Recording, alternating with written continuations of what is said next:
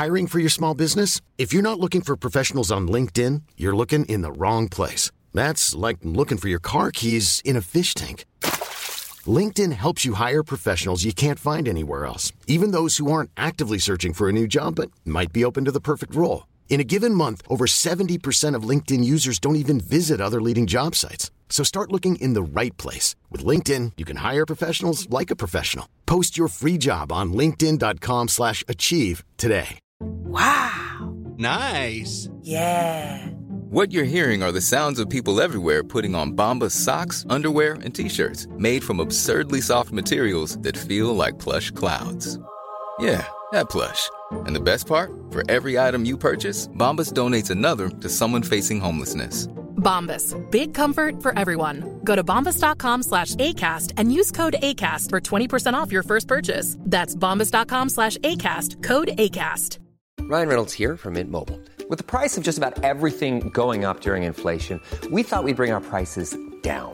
So to help us, we brought in a reverse auctioneer, which is apparently a thing. Mint Mobile Unlimited Premium Wireless. How to get 30, 30, bit to get 30, bit to get 20, 20, 20, bit to get 20, 20, bit to get 15, 15, 15, 15, just $15 a month? Sold! Give it a try at mintmobile.com/switch. $45 up front for 3 months plus taxes and fees. Promo rate for new customers for limited time. Unlimited more than 40 gigabytes per month. Slows full terms at mintmobile.com. Hello, chickens. This is the fabulous Adam Richard, and I have a theory.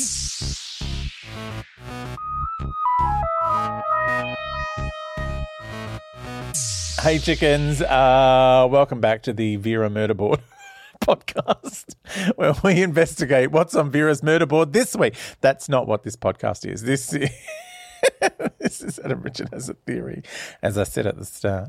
And we are going through your comments, your thoughts, your theories, how you feel about the Day of the Doctor, the 50th anniversary special, because we're celebrating the 60th anniversary here in the podcast all year. I'm just not going to stop. I mean, there's every likelihood that I'll still be talking about this in 2024. Your reactions to the entire year of the 60th anniversary for all of 2024. Look, let's not get crazy. I mean, 2024, there's going to be a new series, so those reactions will obviously be put off till 2025. So Kim has messaged through. Bless her. She's just been taking notes on her notes app and just tweeted them at me. I love you, Kim. Adorable. Like a celebrity. Remember when celebrities went through that phase of like they'd write something in their notes app and then they'd just post that to Instagram, like, you know, so no one could kind of copy and paste their words and put it in the newspaper, like they're making journos have to type it out longhand. That's the way to do it. Make the journos do some work. But Kim says, the round things, I love the round thing. Great. That was so cute when the 10th Doctor was like, no, I love the round things. It's like, well, then why did you get rid of them? Why did you go with hexagons? I mean, they were round in the middle, I suppose. She said the Black Archives have River's shoes from the time of Angels. Oh, I didn't notice that. I know everyone talks about that, and that's what I was very distracted by the Vera murderboard of companions. So you can understand why I missed the shoes, because they were probably in the foreground. I was very busy concentrating on blurry pictures on a pinboard in the background and wondering if Vera was going to come over and shut it up. Great men are forged in fire. It's the privilege of lesser men to light the flame. Great dialogue, which I mucked up there, and John Hurt did not. That was... It's some, like... Stephen Moffat has written a cracker of a script here. Like, he's just given everyone something to do. Everyone gets some decent dialogue. Like, it's really, you can see why everyone was like, oh, this is the best one ever. And watching it again, it really does still hold up. It's still fun. Although, apparently, I was talking to a fan the other day who was talking about, apparently, there were complaints about David Tennant's hair in Day of the Doctor not being sticky uppy enough, and it's like, dude, like, it's just hair. Like, he's turned up. He's done more than Christopher Eccleston. Stop complaining. This is the thing about Doctor Who fans. We just complain about everything. I kind of, you know, one of the reasons I get so kind of positive and excited about things is that I've loved this show since I was a little kid. And now here I am at 50-something years old. All right, 52. Don't rub it in. Here I am in my 50s, and it's still on TV, and I get still excited about it. And I think about... I was talking to the guys from the Sirens of Audio the other day about the show, the Doctor Who show, and saying, you know, the reason I get so positive and so excited about everything that ever happens is I read this article about the movie Steel Magnolias once, which had, you know, Sally Field and Shirley MacLaine and Olympia Dukakis and Julia Roberts, Daryl Hannah, huge cast. And apparently there was a lot of sniping about who had, you know, the best trailer and why was the catering all wrong and everything. And, you know, things were delayed, things were going slow, as happens on movie sets. There's a lot of sitting around. And Julia Roberts said she went up to Dolly Parton at one point, who was just sitting there patiently. And she's like, why aren't you getting annoyed like everyone else is? And Dolly was just like, you know, I grew up really poor. I always was fascinated by the movies. I thought they were exciting and a magical place. And, you know, now that I'm here making one, I'm not going to complain about it because here I am, somewhere I've always wanted to be. And I've always thought that was an attitude that really kind of spoke to me. As you know, I grew up poor like Dolly. So I just was like, oh, okay, that's a wonderful attitude to have. And so that's my attitude towards Doctor Who. It's like, you know, it was not on for a long time. And I was, you know, a teenager when it went off air. Like, I think I was maybe 19, 20. I can't remember. When did it go off air? It was like 89. Yeah, I just finished year 12.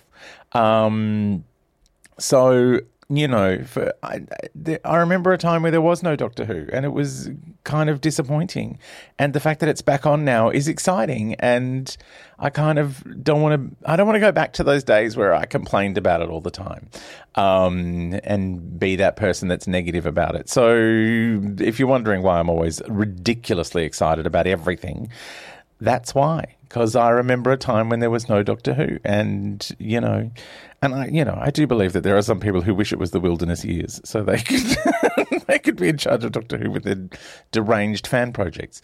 They're all delightful. I love all the fan projects, but some of them are delightfully unhinged. And Kim also says all 13 and those eyebrows. Yes, amazing. Tom Baker, and in years to come you might find yourself revisiting a few, but just the old favourites. Oh, and then she said Capaldi and Tennant. It's just, it's so good. So much fun. There are so many emails, like so much. I don't know if I'm going to get through them all in this episode. We'll have to go into next week. The Day of the Doctor is going to take up the whole of the 60th anniversary. Earth 2 Peter has said he's got a few things. There's the Irish guy in the gallery. Oh, I thought he was Scottish. McGillip. Oh, he's got a name.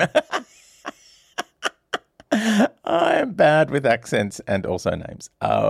Thank you, Earth 2 Peter, for correcting me on my crazy. Oh, speaking of being corrected, I did get a message through, I think from James, telling me that I misspoke, or I misidentified the hosts of Radio Free Skaro as American when they are in fact Canadian. Look, they were North American. I didn't say they were from the United States, did I? I just said American, which could be North or South American. It was a generic. I didn't. That's not what I meant at all. But that's my theory of my own mistake. Anyway, they're Canadian, and it's a great podcast. I was talking to some people the other day about it, and some people said, "Oh, I started listening to it." But yeah, the interview with Chris Chibnall was so fun. Anyway, McGillip, the Irish dude, oh my God. Peter says he doesn't clock what the problem is with the statues despite being part of UNIT. Is that a form of racism that we've all ignored? There are so many jokes about the Irish being stupid. I just didn't expect it in Doctor Who.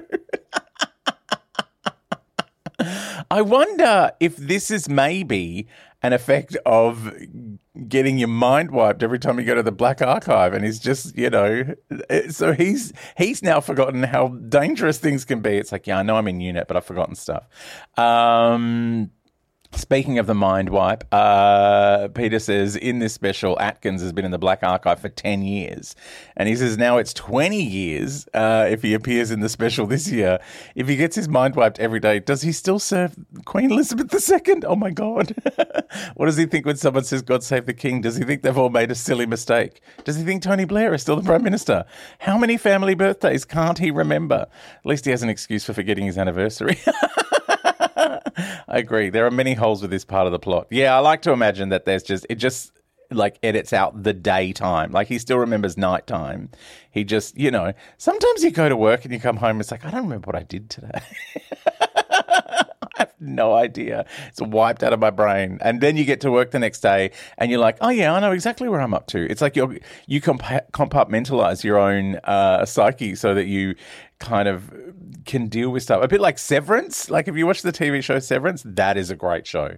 But that's I guess what it would be like for this guy. Like he goes home at nighttime and doesn't remember the daytime. Oh my God, that's exactly what it's like. It's like Severance. Oh, Stephen Moffat was ahead of the curve again. Except it was a throwaway line and not an entire series on Apple Plus. Peter also says about watching it in 3D. I just returned to Australia after moving from the UK a month before this aired, and my family and I saw it on iView live at 6 a.m. or whatever it was in Adelaide time. And then my niece and nephew said we have fish fingers and custard for breakfast. Oh, my God, which isn't as terrible as you think. That is gorgeous. A week later, I went to the cinema with my niece and nephew and my brother-in-law, which was great. The pre-episode extras were wonderful, especially the bit with 10 and 11 saying there may be Zygons in the cinema. Yes! The only way to tell was to look at everyone with your 3D glasses on. And if their left eye is black, then they're a Zygon. And with the modern 3D glasses, they've got different polarity in each eye. So, of course, everyone's left and right eyes were black. A clever bit of fiction and technology to get everyone in the Doctor Who mood.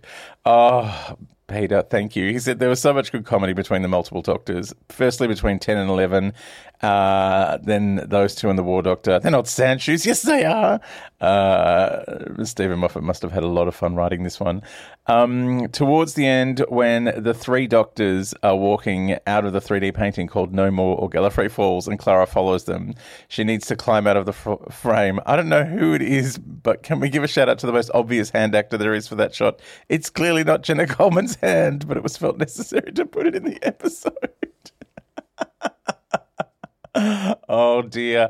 All right, we will wrap up there and continue with Peter's email. I've got one from Paul.